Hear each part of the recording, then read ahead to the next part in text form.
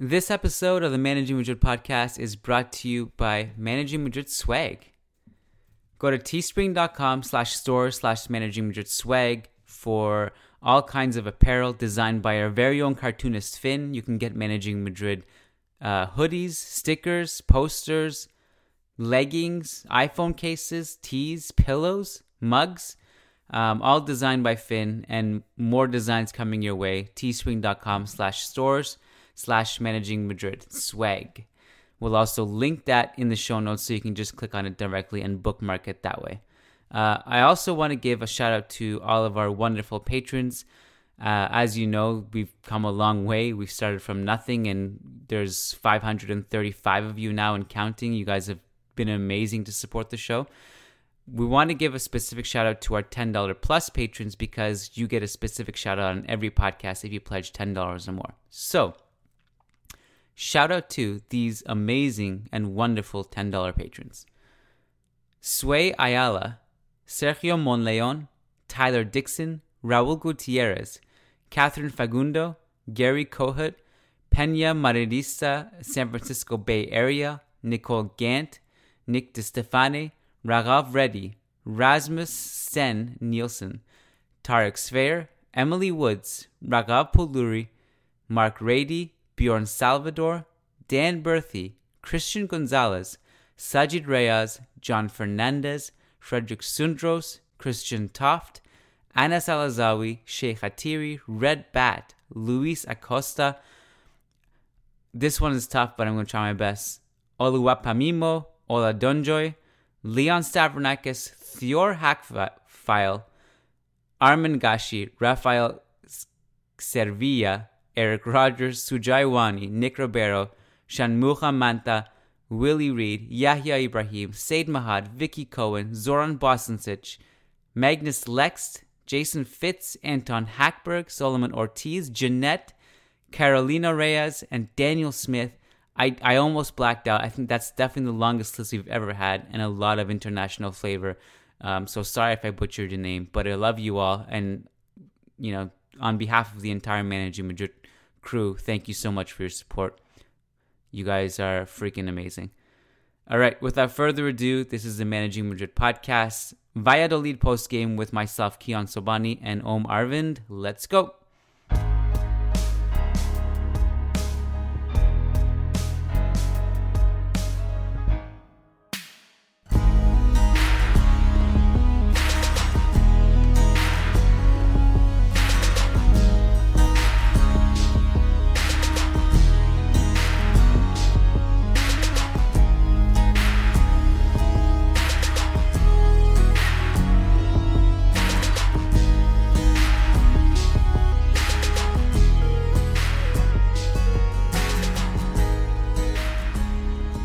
Hello and welcome to the Managing Madrid podcast. It is Sunday evening, November 4th. I am your host, Kiyan Sobani, and joining me is my co-host, Om Arvind, to talk about the weekend that was, and namely Santiago Solari's La Liga debut as a manager. Om Arvind, how are you doing? I'm doing all right. Definitely doing better than I was when I did the Patreon pod with Gabe because I'm not as sick as I was. I'm recovering, and it looks like Real Madrid might be recovering a little bit as well. Let's hope that it's not a false start for both of us. Yeah, we already had to do a double take on the intro to this podcast because I'm also a bit. I'm not 100%, so we're gonna get through this. Though it's not. We may not be on our A game, but we'll be. I think like us at like 75% is still not bad. We can carry the podcast, I think, and which we plan on doing. But I think what is keeping us going at this point is that the game against Valladolid was super interesting because I wouldn't call it an emotional roller coaster, but it was this weird thing where it was like 75, 80 minutes or whatever it was when Vinicius scored. Of really, really labored football, and the fans just almost like this acceptance of just Real Madrid is not good this year. And that's what it really felt like. And then somehow all of that and the groaning and the whistling and the underwhelming play and the lack of creativity in the final third, and Valladolid hitting 2 crossbars, and despite not having the ball, actually having 12 shots and creating good chances, somehow all of that turned into a feel-good win. Is that fair to call it a feel-good win? I think the manner in which it happened, the way it was Vinicius who scored and then we got another one, it kind of did give us at least a positive feeling at the end of it. Yeah, the way I describe it is a movie that's fan service, not a particularly great plot. If you do all the character analysis, all the key players involved didn't necessarily perform the way you wanted it to, but at the end of the day, it just gave you these things to hang on to. It gave you some fan service, and so you come away enjoying the movie a little more than you probably should have, but that's okay because there hasn't been a lot to enjoy so far this season. And the fan service, like you mentioned, was obviously Vinicius coming off the bench and essentially scoring the goal. It officially counts as an own goal because Vinicius' shot was going to be off target, but it was a good moment. It was a nice moment. For the first time this season, all of the fans were just happy about the same thing. Everyone agreed that was a good moment. But if we're talking about the game as a whole, I wasn't too impressed. And I'm not that sure how much to take away from it, right? Because Solari hasn't had a lot of time with the team. I said that the tactics hadn't really changed that much, and then Sam from the Managing Madrid account replied, well, Solari never does anything with tactics anyway, so I don't know if I can look at this game and look at what Solari's tactics were and say that's how it's going to be if he becomes a coach. A lot of questions in my mind, not too many answers. It was like that Star Wars movie that was released a few years ago, the one where I'm not even like a Star Wars geek, but like the movie was okay, but then at the end they showed Darth Vader coming through and using the Force. Oh, you're gonna open a whole can of worms here. So it was like that. It was like we sat through that, and then we're like, "Oh, this is a great ending." That's what this was. That was Rogue One, and in my opinion, honestly, completely off topic. I'm not sure anyone gives a shit, but in my opinion, the movie you're talking about is the best new Star Wars movie that's come out, and the other two are just fan service. But that's a whole different discussion. I'm sure we just upset a lot of people. The one before that was good. Force Awakens, yeah. See, when they first relaunched it. See, I didn't like that movie, but I liked the one you were talking about with Darth Vader at the end. Is that just like your hipster? Was it like? Do you also like? Are you one of those people who say like Batman Begins was better than The Dark Knight just to have a different stance? No, Dark Knight's my favorite movie ever. I just legitimately do not think The Force Awakens was that good. When we're talking about fan service, in my opinion, The Force Awakens is the definition of that. But I see we're not on our A game here. Look at how the podcast is just derailed. You know what I saw? We're just gonna talk about Star Wars for the rest of the pod. On Halloween night, you know what I saw? And I hate horror movies. Like I really genuinely hate them, and I will never watch them. But I got dragged into watching Halloween, and it was so much fun. I never thought I would enjoy a horror movie that much. But anyways, that's a big digression. Are you into horror movies? No, I'm not. Like the last horror movie I've watched in like how many ever years was Get Out. It was a good movie. It wasn't really horror. Yeah, that's different. I was able to stomach it, but yeah, I don't like horror movies. Like I don't understand why people watch stuff to get scared on purpose, but then again, you can ask why we watch Real Madrid this season knowing that it's going to be a lot of pain. So I guess people just like to suffer in different ways. We can ask why they sit through this podcast listening to us, because I have no idea why. I genuinely have no idea why people would actually sit through an hour of me talking about football, but people suffer in different ways. We all like to suffer. This is just how some people like to suffer. So I think this season has really tested me as a Real Madrid fan. I will never ever lose my fandom, but I'm always the glass half full type of fan, and I always look for the good things, and mostly like even when I don't see any good things, I will just circle back to my belief system that I have no right to complain because I'm a Real Madrid fan and I've enjoyed more success than most other football fans. This season has tested me in the sense like there's a lot of underwhelming things happening like on the field. Like there's a lot of lethargy, there's lackadaisical defending, there's a lack of creativity. There are a lot of legends who are not playing like themselves. And it's not a great vibe. And this like the Clasico really it was like it almost became funny in a sick, demented way where it was like it just looks so terrible and helpless. And Cristiano Ronaldo is not walking through the door, and there's just so many things that it just seemed like Real Madrid weren't doing right. And I thought we got so attached to those 20 minutes in the second half to the point where I was briefly on this show called Viva La Liga for like 5 minutes, and they asked me, they're like, do you think that Real Madrid can take away like a moral victory because they played 20 minutes? I'm like, no, they can't. They played 20 minutes of good football and got blown away in the other 70. What kind of moral victory is that? I mean, there's nothing to take away. And like, at some point, you can't keep blaming like hitting the post and all this. And before Vinicius scored, and to be fair, I think the second half from Real Madrid was better offensively. But I mean, Valladolid still had chances, like we saw. The crossing was fine in a sense because I mean it was 41 crosses, which is an absurd number by the end of the game. The crosses from Reguilon were actually good, and they were hitting their target, and that's part in why he got his 5 key passes, because his crosses were actually good and well weighted and well timed and well hit. The headers were tame and the offense didn't seem. It really felt Real Madrid were too good to play the way they did, and the lack of usage from Bale and Odriozola on the right flank was like there was a lot. Just it felt like the Real Madrid stars that should be carrying the team were just a bit too passive for me. Yeah, I agree with all of that. I don't know how much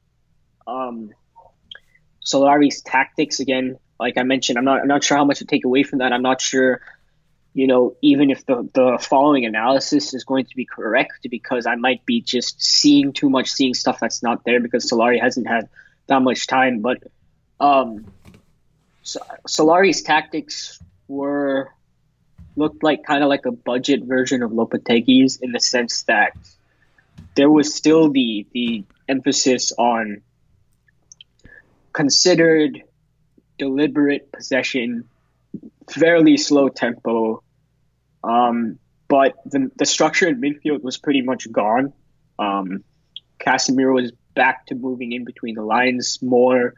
Modric and Kroos were swapping positions a lot, not stuff you saw under Lopetegui. If there was one distinct tactical feature under Lopetegui, is that it was super structured.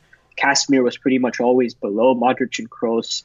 And if there was asymmetry, it's because Kroos was dropping deep. But there was always mechanisms to what we were doing. Whereas I saw very clearly versus Real Valladolid that wasn't there. It was a lot freer. The counter-pressing and pressing was gone pretty much completely.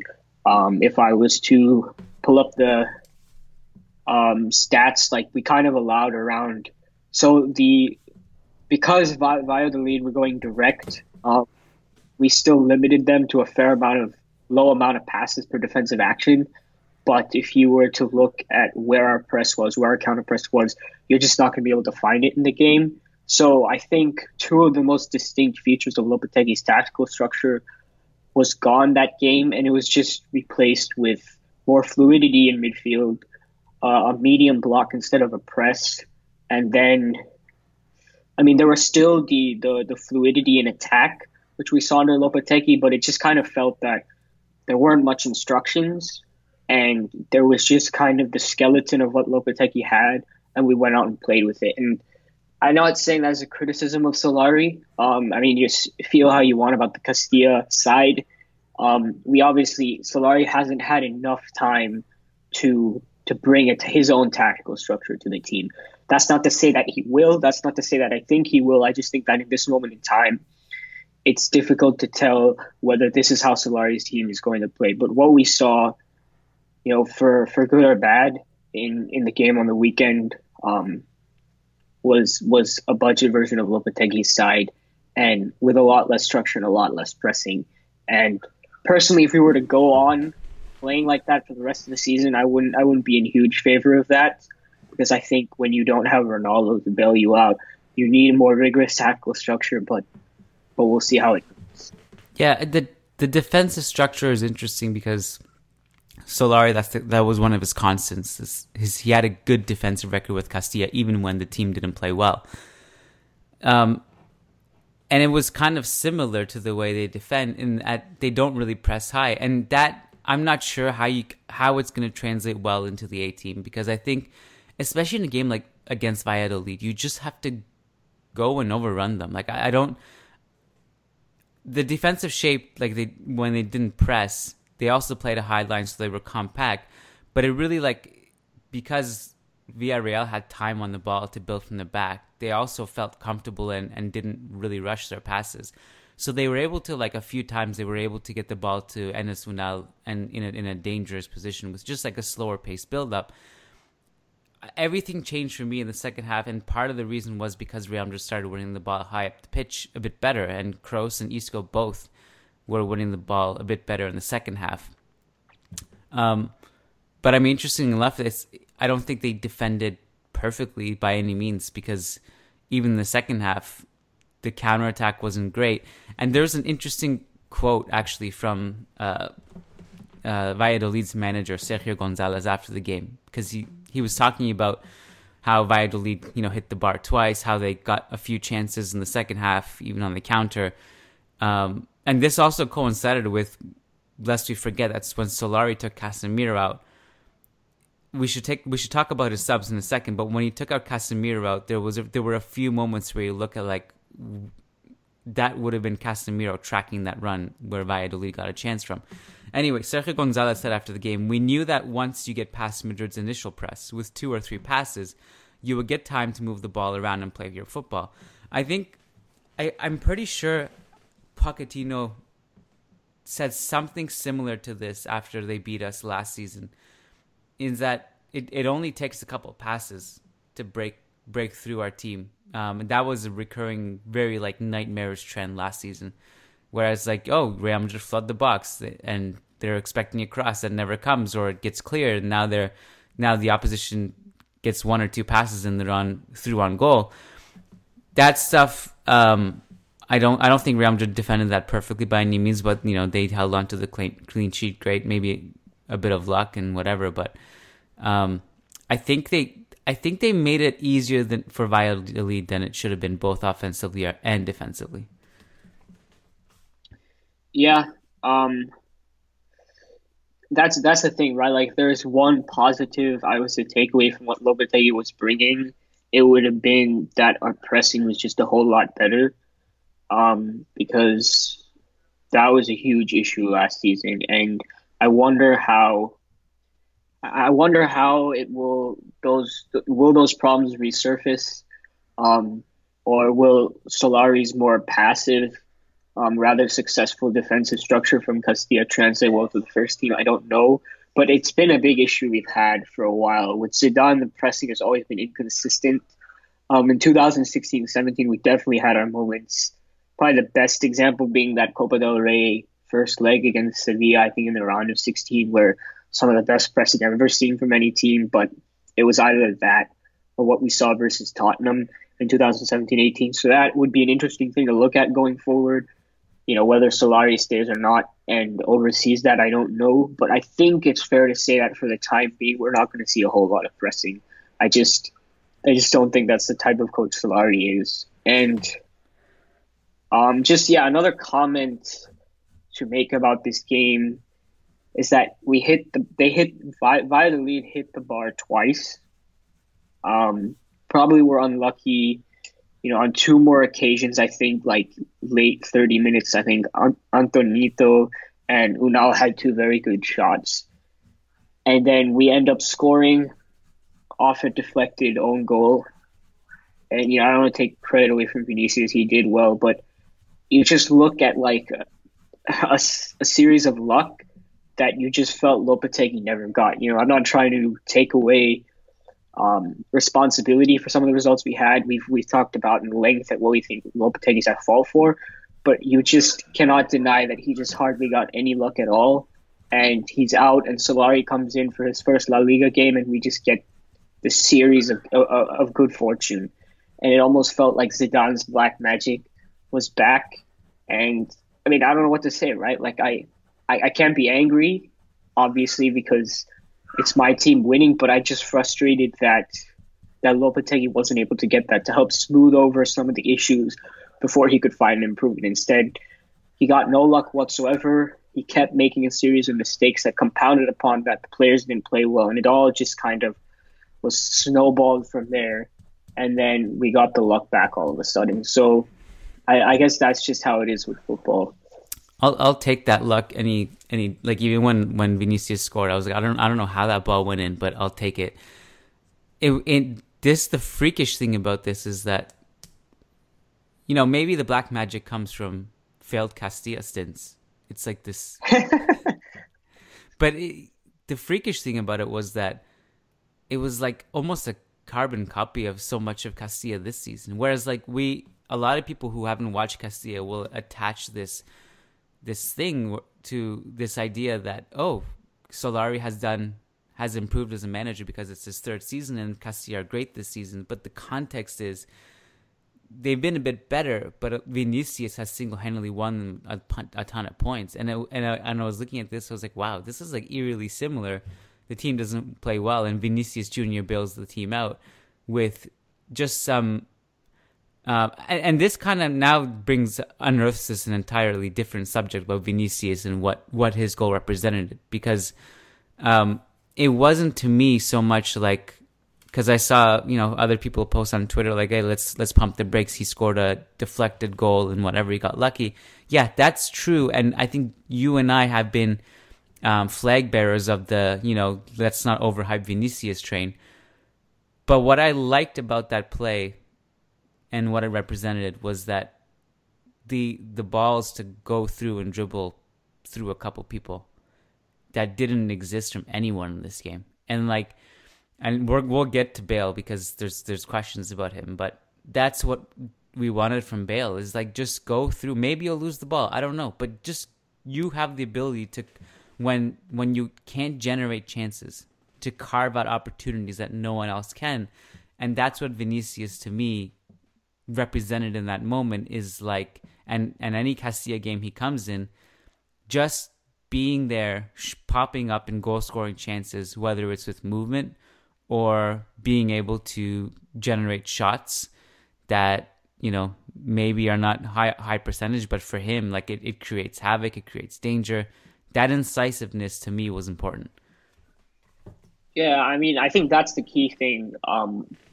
The way you phrased the entire discussion around Vinicius and other players, because, right, I think it's correct to give credit to Vinicius for coming on and creating that goal, even though it's not his goal, the shot was off target, whatever. What he gave us was this bravery, this incisiveness, this fearlessness to drive at defenders and create something. So when the tactics aren't on, when you feel like the opposition is getting chances and the flow just isn't there, that's when you need someone to step up and just take the game by the scruff of its neck and do something. Now, what I think is people are taking it too far is in saying that Vinicius is the only guy that can provide that to us, and that gets to another level of hype, which is he should replace Benzema, he should replace Asensio, he should replace Bale. Vinicius should be starting ahead of all of them. I mean, I don't even know if that's really worth responding to, because some things are just too ridiculous. But you said it right, Keon, right? Like, you wanted Bale to do that. It's not that we don't have players who can't do that. It's just that they haven't. Asensio can do that. Isco can do that. Gareth Bale, of all people, can definitely do that. It's just that they haven't. And that's why Vinicius came on, and it looks so different, and it really gave us something to hold on to. But yeah, it's about those players finding that. I mean, I don't know what to say. Like desire, hunger, ability. That's something we need to see from Bale most of all because he is the leader of this attack now. He has the ability. He should have the hunger, right? He should have the desire. He should have the mentality. We've seen it before. With with the absence of Ronaldo, we need someone who can do something like that, and it has to be Bale. And I haven't seen it as much as I would like this season, and that's why Vinicius came on and made such an impact. The best way I can kind of put it into words with Bale, what's going on with him, it's like sometimes I think he just forgets who he is and how good he is. And like we saw in this game, and it's not uncommon that Real Madrid channel everything through the left flank. So whether Isco's out there or it's just Kroos and Marcelo, or in this particular game it was Kroos, Reguilon, and Asensio, and Benzema drifting out wide a lot. Everything goes to the left. But what I think Lopetegui did really well at the beginning of the season was hitting those crossfield switches to Carvajal or whoever, or Mm-hmm. Bale. Mm-hmm. And that's one thing I think that was like underrated and under discussed is like what happened to that even under Lopetegui. Like after the Roma game, a lot of the good things we saw from the team disappeared, and it was kind of inexplicable. Like because we got excited for all these things. I don't know if the scouting report came out or what, but it just a lot of that good stuff just wasn't there anymore after that game.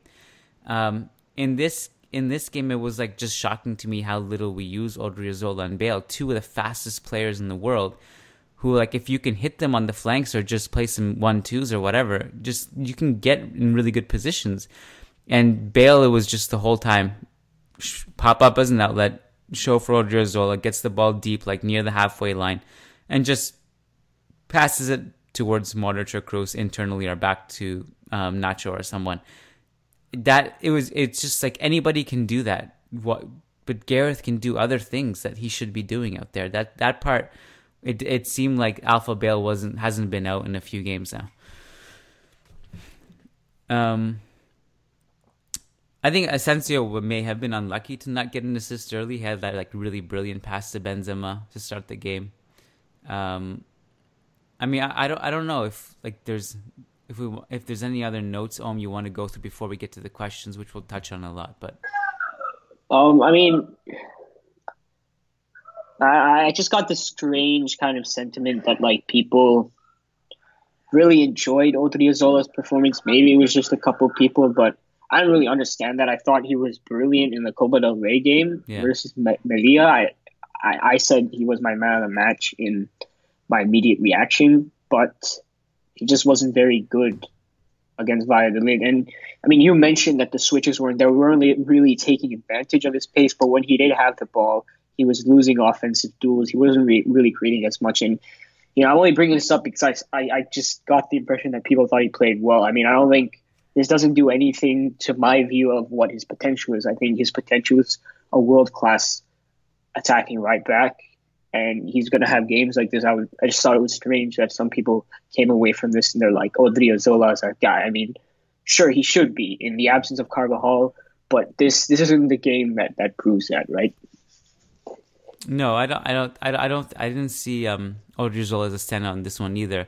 And there was also like a couple of occasions where he got in good positions to cross, and he should have like cut it back for an open player to shoot, but he would kind of cross it in, and that was a bit uncharacteristic from him. I don't think this was a standout game from him. If we kind of just we talk. Oh, I want to say something about Bale was that. To his credit, I think when Solari switched him and Asensio, like they kind of swapped flanks at halftime, Bale looked a bit better. And like I would say also like towards like the half-hour mark of the first half, he started to try to get into better positions. And he did have a header early on far post, which it was one that he couldn't really redirect on target. But I thought he did at least grow into the game a little bit. So it might be unfair to label him as this completely passive blob, which he wasn't, but we just expect so much from him, I think. The Casemiro sub was interesting to me in a sense that in a vacuum, if you need a goal, it makes sense to take Casemiro out. I thought it was interesting in this particular case to take him out and not someone else, was that somehow he as a defensive anchor, and he has been playing that role this season, like without venturing too far up the pitch. He was our most dangerous player offensively somehow. Like when he came off, he had 4 shots, I think, and that was the most of anyone on the entire field, even like after 90 minutes, even though he played like half hour less than most people. He had this header at the far post that was unlucky not to go, and he had a couple of long distance shots that really tested the keeper. It was interesting to me that, he came out, we kind of lose at least some of that, and then also suffered a bit on the counterattack. He was a big threat on set pieces, and honestly, that's how we were creating a lot of our relevant chances. Before we got the Vinicius one and the penalty. I mean, to be honest, like, I wouldn't mind necessarily losing that for better offensive flow, but questionable to take him off from a defensive perspective if you're not going to counter press. So if you think about how teams that lack, let's say, Casemiro's physicality, his defensive nous, in midfield, and you look at, say, a Manchester City, how is it that Kevin De Bruyne and David Silva are playing in midfield? I mean, Fernandinho is a proper defensive midfielder, but he doesn't have, at least at this stage of his career, he doesn't have the legs that Casemiro has. He can't cover nearly as much ground. How is it that Manchester City have the best defensive record in the league? Well, they counter press really, really well. When the ball is lost, they press from the front. Everyone moves in unison. It's tactics, essentially, and it's team-wide work on the defensive end. And so Solari removes the counter press and then decides to then take off the only real defensive midfielder we have and not replace him with the only other backup we have, Marcos Llorente, and put Isco on. Then we just become more vulnerable in transition because we're not following the playbook that is used for teams that don't have defensive personnel in midfield. So that's why it's questionable for me. If we were going to keep the counter press, be really well structured and defend from the front, it's not such a huge deal in my opinion. But you're taking more risks when you take Casemiro off, and you don't do that. And I think we saw some of that with the counterattacks. I mean, at the end of the day, I thought it was a net positive, but I don't think it was necessarily the decision that drove us to victory. I think bringing Vinicius on obviously was the one that helped us get that goal. So I mean, I don't feel one way or the other about it in the context of this game, but I think it is a good tactical conundrum to think about in the future, because I can definitely see that happening, in matches that, in future matches, and it could end up costing us more if we don't look to protect ourselves the right way when Casemiro's not on the pitch. Patreon.com/Managing Madrid is where you go to pledge if you enjoy the show. You want to hear our mid-movie, our review, movie reviews and our tangents and whatever else we talk about in this podcast. You like it, you want to support it, patreon.com/Managing Madrid. You do actually get cool things and cool value, though. Namely, you get guaranteed responses to your questions. You can actually join us on the show. You can get me to write an article of your choice. So go check it out. Here's our first Patreon question. It's from Sheikh Hatiri. He says, given the 7-point gap, which is not that bad, what are the odds of us winning the league? We're still the second favorite, according to some of the betting sites I've checked. Look, I don't think people understand it this season, mainly because Real Madrid and Barcelona haven't been too impressive. But La Liga is just so much better this year. We say this every season, and it's true. Like, we're not lying. La Liga just somehow finds a way to become more competitive, higher quality every single season. And this season, virtually every single team is competitive in some way, except the bottom 3 that you essentially see at the moment. Yeah. The difference... Sorry. No, go ahead. Yeah, I was just going to finish up by saying that, 7 points isn't a lot, Shay, you're right, because Barcelona are going to drop a lot of points. And somehow, if we can get our act together, we're very much in the running for the league. But that's the question, right? It's not so much will Barcelona drop points. It's the question that, can we get our act together? Can people start performing? Can we get the right tactics in? Who is our coach going to be? It's more about stuff to worry on our end, because I think opportunities will present itself. Like this whole beginning of the La Liga season was an opportunity to grab the league by the scruff of the neck and be in dominant position. And we've thrown those opportunities away. In my opinion, they'll keep coming, and it's just about what we do. My issue is, like, I agree that Barcelona also haven't looked great. My issue is that the biggest difference between us and them is that they find a way, we don't. Mm-hmm. So, like, they have an aura about them, is that no matter how poorly they play, regardless if Messi's on the pitch or not, they find a way. And we just haven't had that consistently over the years. Like, we had it in 16-17, and that was a really fun year, but we haven't really had it consistently over the years. And I mean, you look at the fact that we have 4 losses at this stage is staggering. Really, like, if you think about it, 4 losses in our first 11 games is insane. The fact that we just haven't been able to score goals is crazy. Like, we've scored less goals in Levante. We've scored less goals in Celta Vigo, who are in 11th place. It's. I mean, sure, Barcelona may drop points, but I also don't have much faith in them dropping points. It's just, that's my pessimism about this, because Barcelona take the league. They approach the league way better than we do generally, and I think they will. I mean, they have 3 losses. Oh wait, no, they don't have 3 losses. No, they have 3 draws, 1 loss. I'm looking at the wrong column. They have 3 draws, 1 loss. My bad. But I mean, I think they will. I mean, it's not going to be, obviously. I think it'll stabilize a little bit. I don't think it'll be as much as we've seen, but Barcelona are going to definitely drop 7 points or more over the rest of the season. Because it's tight. And if you want to look at their invincible season last year, they overperformed by a lot. If you want to take some value from expected points, is that Barcelona would have still won the league, but they would have won the league by 1 or 2 points, not by the huge margin that they did. And I mean, the eye test holds that theory up, because you and I both watched a lot of Barcelona last season. We kept coming away with, how are they winning, right?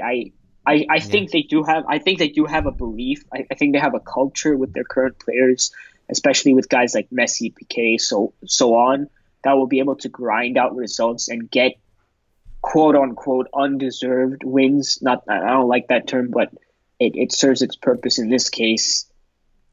But I don't think it'll be anything crazy like last season, because that wasn't just, the ability to win ugly. That was a hell of a lot of luck. And to see that continue for the second season in a row at the same way, I don't see it happening. If it doesn't happen like that, I still think we got a shot. But I don't know how confident I am about our ability to get it together fast enough to make a real challenge. Adrian Rios says, so we've now seen Bale fall out of favor with Ancelotti and Zidane for not being the center of attack and falling behind Isco in the lineup. We saw him underperform with Lopetegui, and today he refused to shake Solari's hand after being subbed out for a horrendous performance. When can we admit that he just isn't a player we should build a team around, and he no longer justifies his wage or his constant diva-like attitude with various coaches? Them fighting words right there. But so I've gone back and looked at this Solari incident a few times, and I wouldn't say overblown, because I actually haven't really seen anybody talking about it. It hasn't. I mean, I've seen it people, but it's not It's not like on the front page of everything. It's not a huge deal. I will brush that off as not much, because Solari didn't extend his hand either, and they were kind of not within They were not like right next to each other either, like within arm's reach. But I'm not saying I'm not saying there was a physical force stopping them from high fiving. But it's not a big deal to me. But I agree with the performance. But the question is he someone you can build your team around? I think is a valid question. So first of all, just to quickly get that shaking hand thing out of the way, let's say Bale did, right? Like, he didn't shake his hand when Solari extended it. Who cares? I mean, not that I would honestly prefer it if all players had the presence of mind to put away whatever happened on the pitch when they're walking out to, give the high five and sit down. But it's just a fact that like pretty much every player is like this. Ronaldo has had several moments like this. I mean, you can look at any player. You can even look at guys like Hazard who have come off and weren't happy at something and they decided to shake the hand. Messi has even just flat out refused to be substituted. You know, something somehow we just never talk about under Luis Enrique. You know, I guess you could say you have to have the ability to back up that kind of attitude. I mean, it's just a thing players do, right? They're unhappy in the moment and they're just insanely competitive and they don't like it. And, you know, it literally doesn't matter. I mean, managers just don't say it to keep calm in the dressing room. It just generally doesn't. So, I mean, I wouldn't worry about that.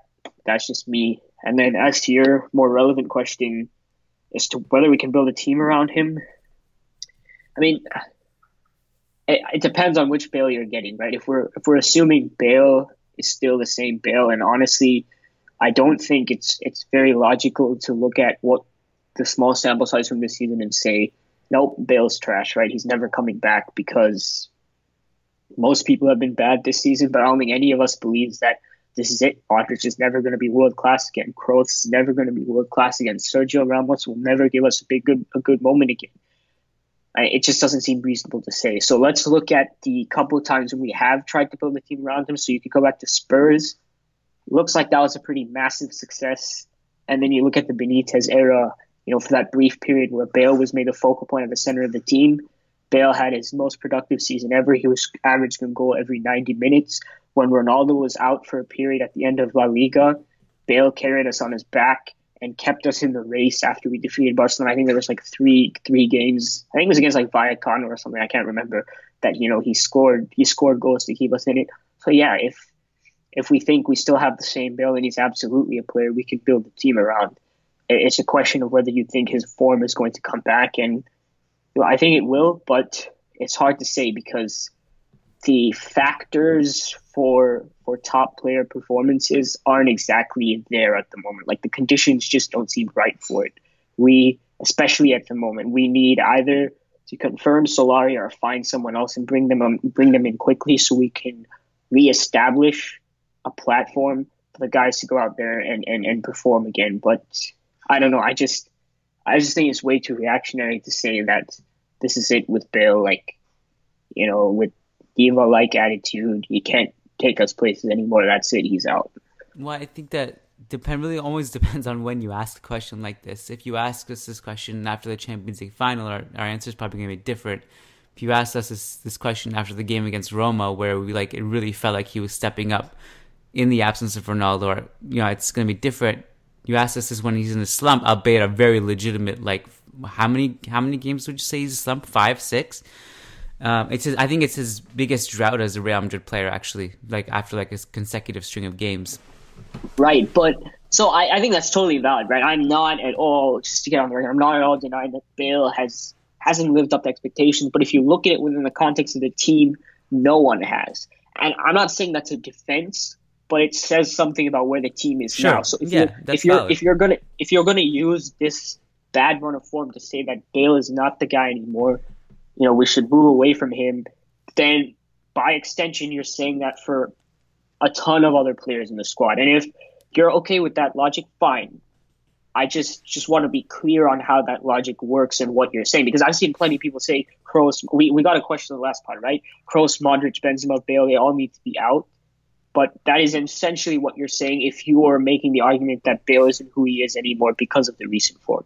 Now, if you're saying this is how Bale has always been, I thought he's played like this since he's come to Real Madrid, that's a different argument entirely. You're wrong, but that's something else entirely. So I just want to be clear about what we're saying here, what that logic entails. Right. Now, and also the definition of what does it mean to build your team around someone? Because this is something that kind of only exists in our heads sometimes. Whereas, like, when you're building a team, it's not like, oh, this is my player.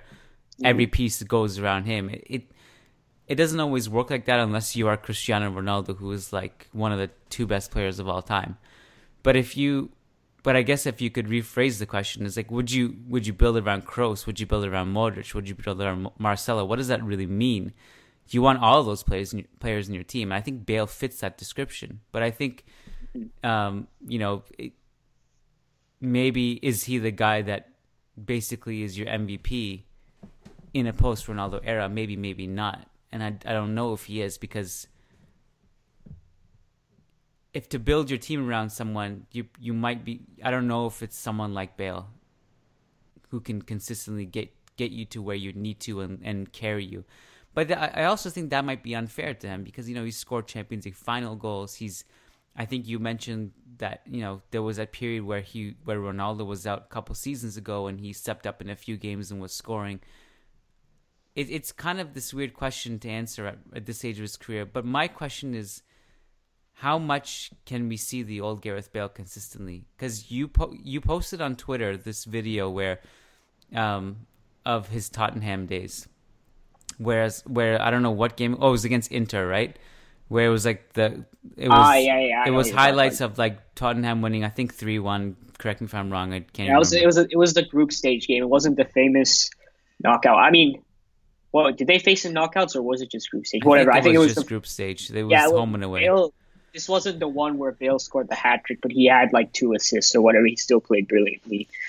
But so in one of the clips, or 2 of the clips, he has the ball deep, like at the halfway line or in his own half, and he just sprints. Not necessarily even on a counterattack. It's like there's defenders in front of him. He just dribbles past them like they're not even there. I can't remember the last time Bale did that at Real Madrid, and I don't buy the fact that there's another question.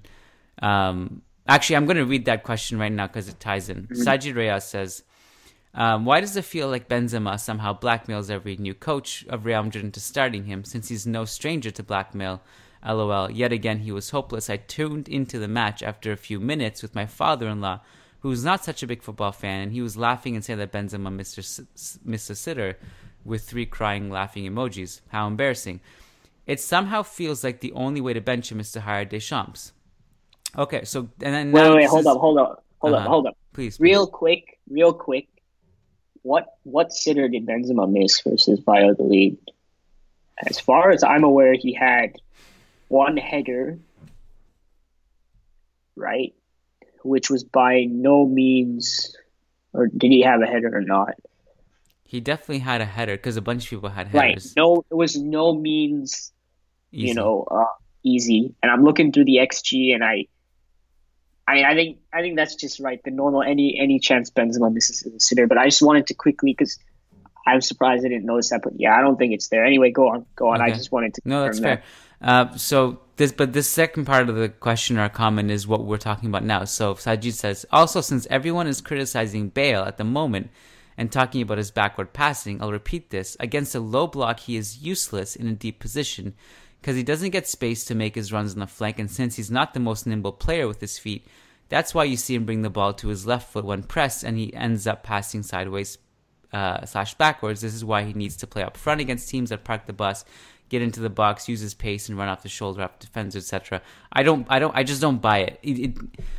There are plenty of examples we've seen where they're even in the low blocks. And this Valladolid game, like if you can go through and look at the first half when he's on the right and he has those options to either pass it backwards or be more surgical, he can get by those players that are in front of him. I have no doubt in my mind. There is enough space. He has enough pace. He can do a little give and go without Odriozola. There are so many options he could do instead of passing it backwards. In those Tottenham clips, that's what he did. It's like there was no space. He would just go and he would dribble past, and like that's the kind of danger that he could create.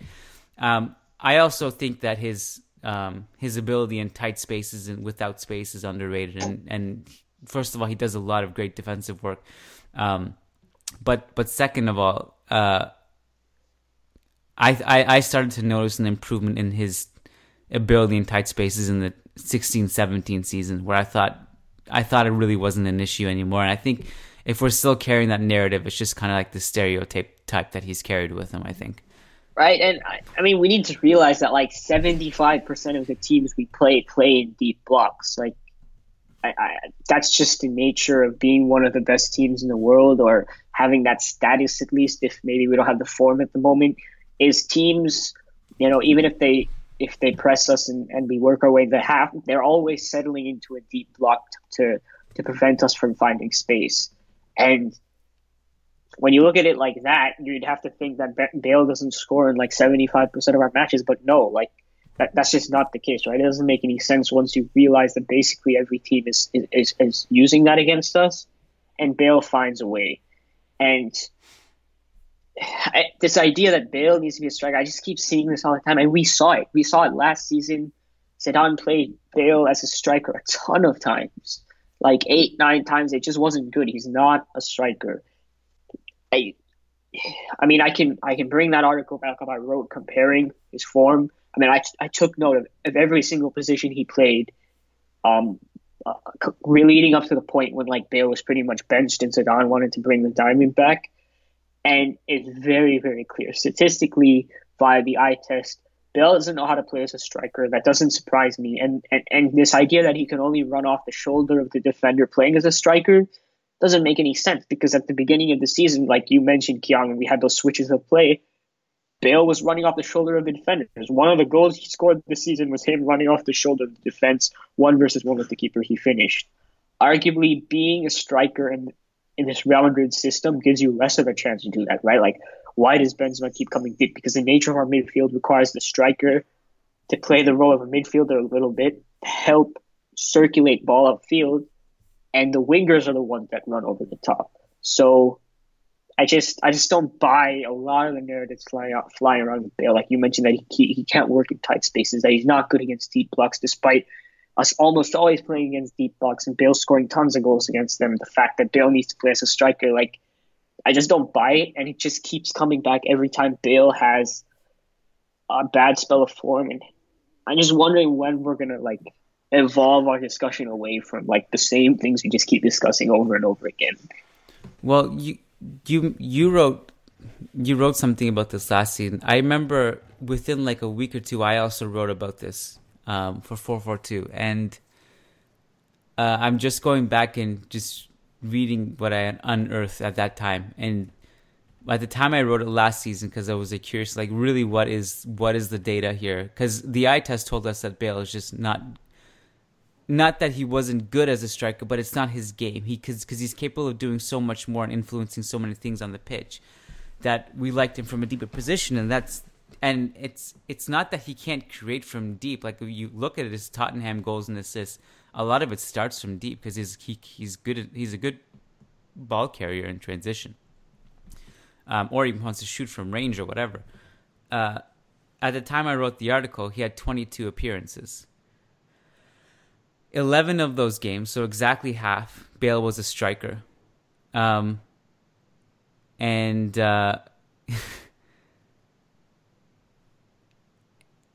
he didn't score in any of them. He scored 10 goals in those 22 games, and they were all from the wing. So that to me was like just really telling. It was that his offense actually doesn't get hindered if he plays from a deeper position at all. Because he can affect the game more than one way. And I think that was the biggest eye-opening thing to me, is that he played 22 games. He scored 12 goals. All 12 goals came when he was on the wing, and he went goalless in the other 10 when he was a striker. Right, and yeah. I don't think we appreciate how hard of a role a striker is. Like, some fan bases are more guilty of this at most, right? Can't speak today, but some fan bases are more guilty than most, is what I meant to say. Mm-hmm. And it's this idea that, like, if you're a striker or if you're just a penalty box poacher, that's all you do. You just sit in the box, or you just run off the shoulder of the defender and you score easy goals. There's so much more to it than that, right? You have to occupy the defense if you're not going to play as more of a false nine type. And in Real Madrid, for a long time now, we've had someone move into midfield because of the nature of our own midfield structures. So if you're going to play up top for us, you need to be making a lot of clever movements. Not only do you need to occupy the center back, but you need to recognize when you need to come deep to help facilitate play forward. You know, when you're progressing up the field, you need to move in the half spaces to support each wing. And then when you're in the box, you have to judge how you're going to approach the box in open view of all the central defenders. You don't have the benefit of arriving from the blind side from the wing to then find a way to get in the box to score. This is a position that requires a lot of tactical intelligence. It requires a lot of positional experience, and it requires you to be on your game 100% to be able to make an impact. And it's just very, very different from playing anywhere else. But you're almost always playing with your back to goal. So then to just expect Bale, who I think is correct to say that he thrives in space at running at defenders when he has a couple yards in front of him, to then go and play this role that he's never played before and just understand how to do all of that and make an impact, it just doesn't make any sense. Like, if you think that playing as a striker just means running off the top over the shoulder defenders and being in the box to score tackles, it's so much more than that.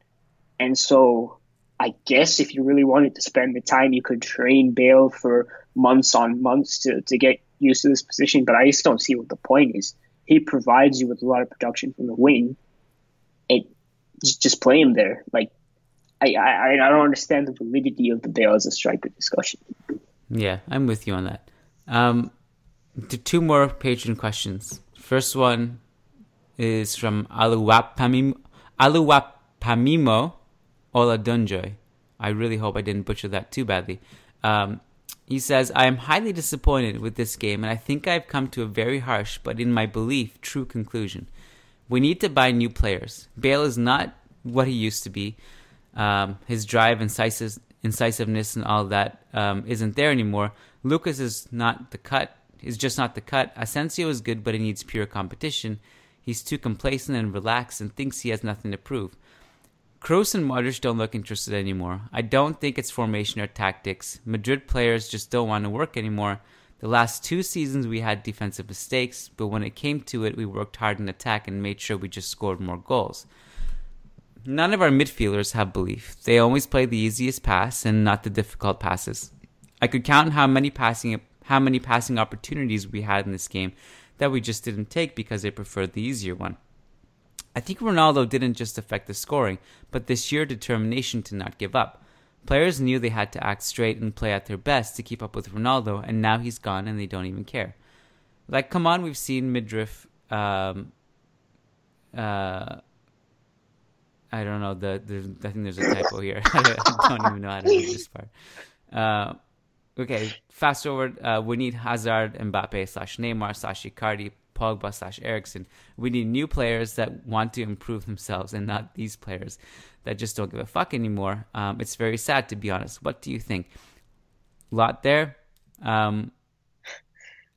So, I mean, the basic premise is that we need an injection, and certain players either complacent or they're past it, and Ronaldo was a big loss.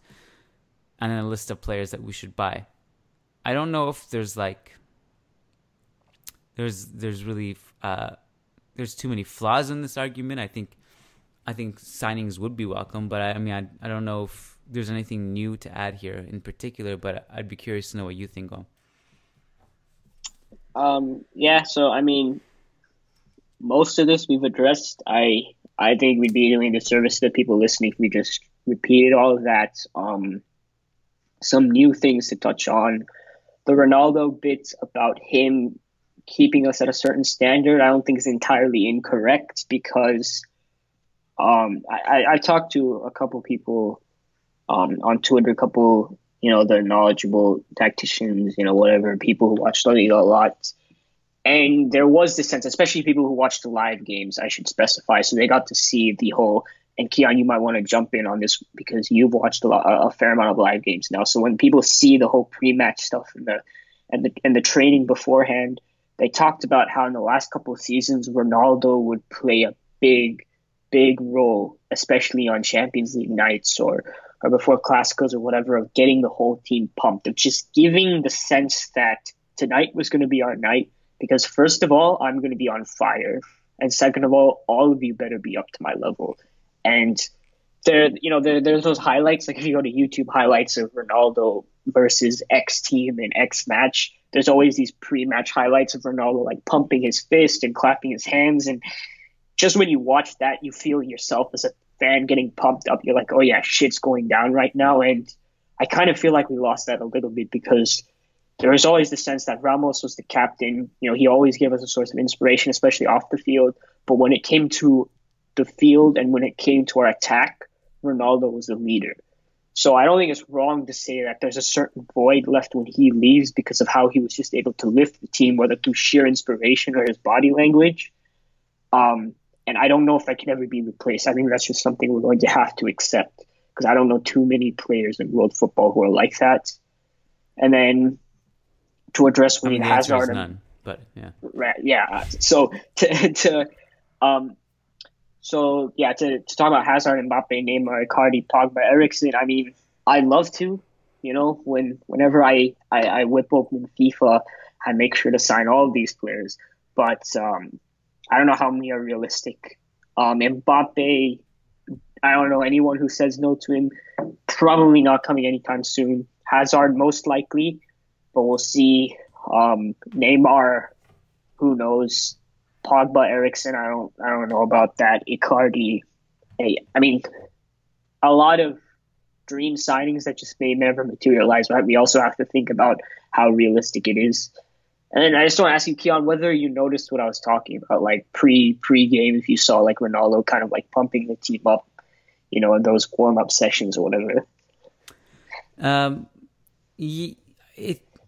It's one of those things that I suppose I never really looked out for it to like pinpoint it, but I will say that I really still think to this day that the most underrated trait that Ronaldo had was that what you just spoke of, is the ability to lift the team. His body language was incredible.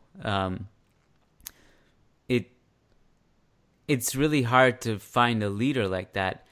And when your best player is also that instills that kind of belief in you, it changes everything. So like, we had a lot of discussion on, well, who's the team's leader now? And we talked ourselves into, well, Ramos is very charismatic. He's a leader.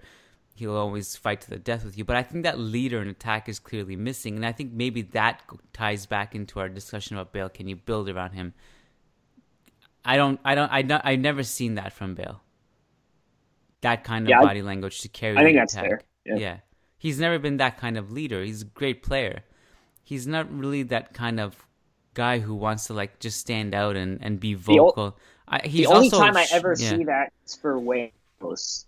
Yeah. I mean, I guess it's just playing for his country and because he knows the standard just isn't there. But Bale seems to play better when the players around him aren't up to his level because then he feels like forced, like if I don't do this, then what's going to happen? Because if you watch Bale for Wales, everything we're talking about that Bale doesn't necessarily do consistently for Madrid is there. Like, he's so aggressive. He's always driving at defenders, whether there's space or not.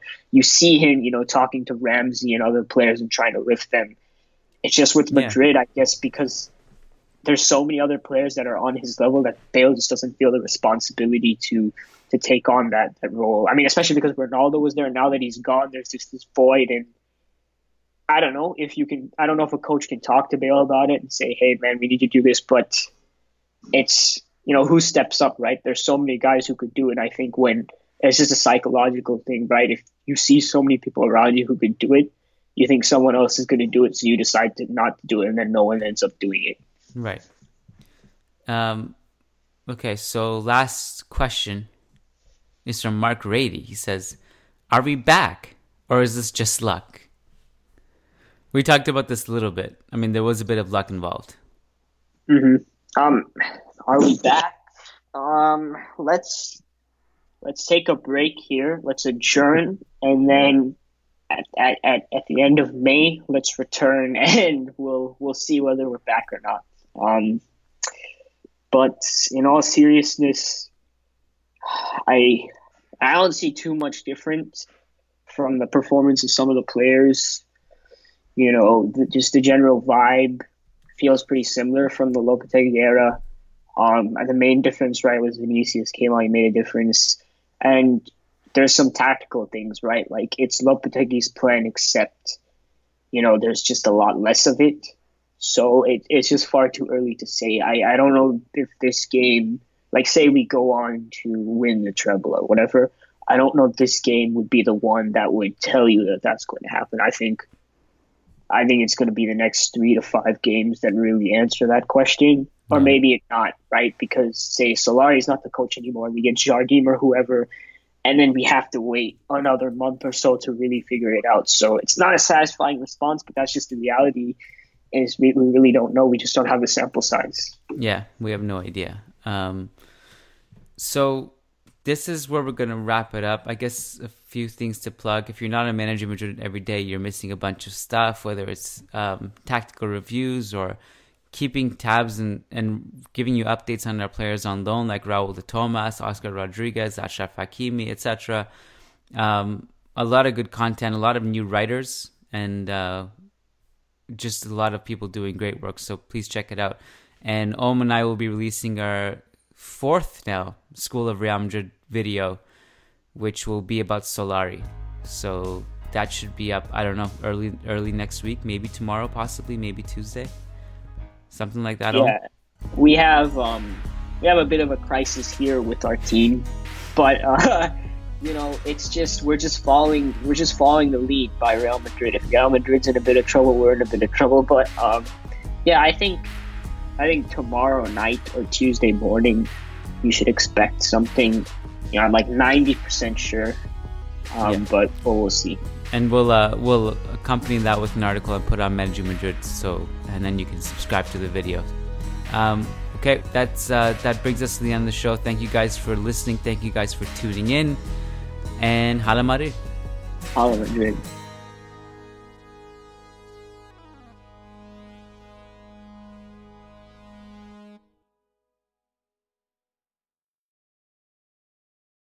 Introducing the amazing iPhone XS you'll love on T-Mobile, the most loved in wireless. It's the perfect way to stay connected to those you heart most. Fall in love with iPhone XS on T-Mobile. And right now, trade in an eligible iPhone and you'll save $300. Visit a store or call 1-800-T-Mobile. If you cancel service, remaining balance is due. Qualifying service and finance agreements required. $279.99 down plus $30 per month times 24. Full price $999.99. 0% APR for well-qualified buyers plus tax on full price. Allow 8 weeks for rebate. Introducing the amazing iPhone XS you'll love on T-Mobile, the most loved in wireless. It's the perfect way to stay connected to those you heart most. Fall in love with iPhone XS on T-Mobile. And right now, trade in an eligible iPhone and you'll save $300. Visit a store or call 1-800-T-Mobile. If you cancel service, remaining balance is due. Qualifying service and finance agreements required. $279.99 down plus $30 per month times 24. Full price $999.99. 0% APR for well-qualified buyers plus tax on full price. Allow 8 weeks for rebate.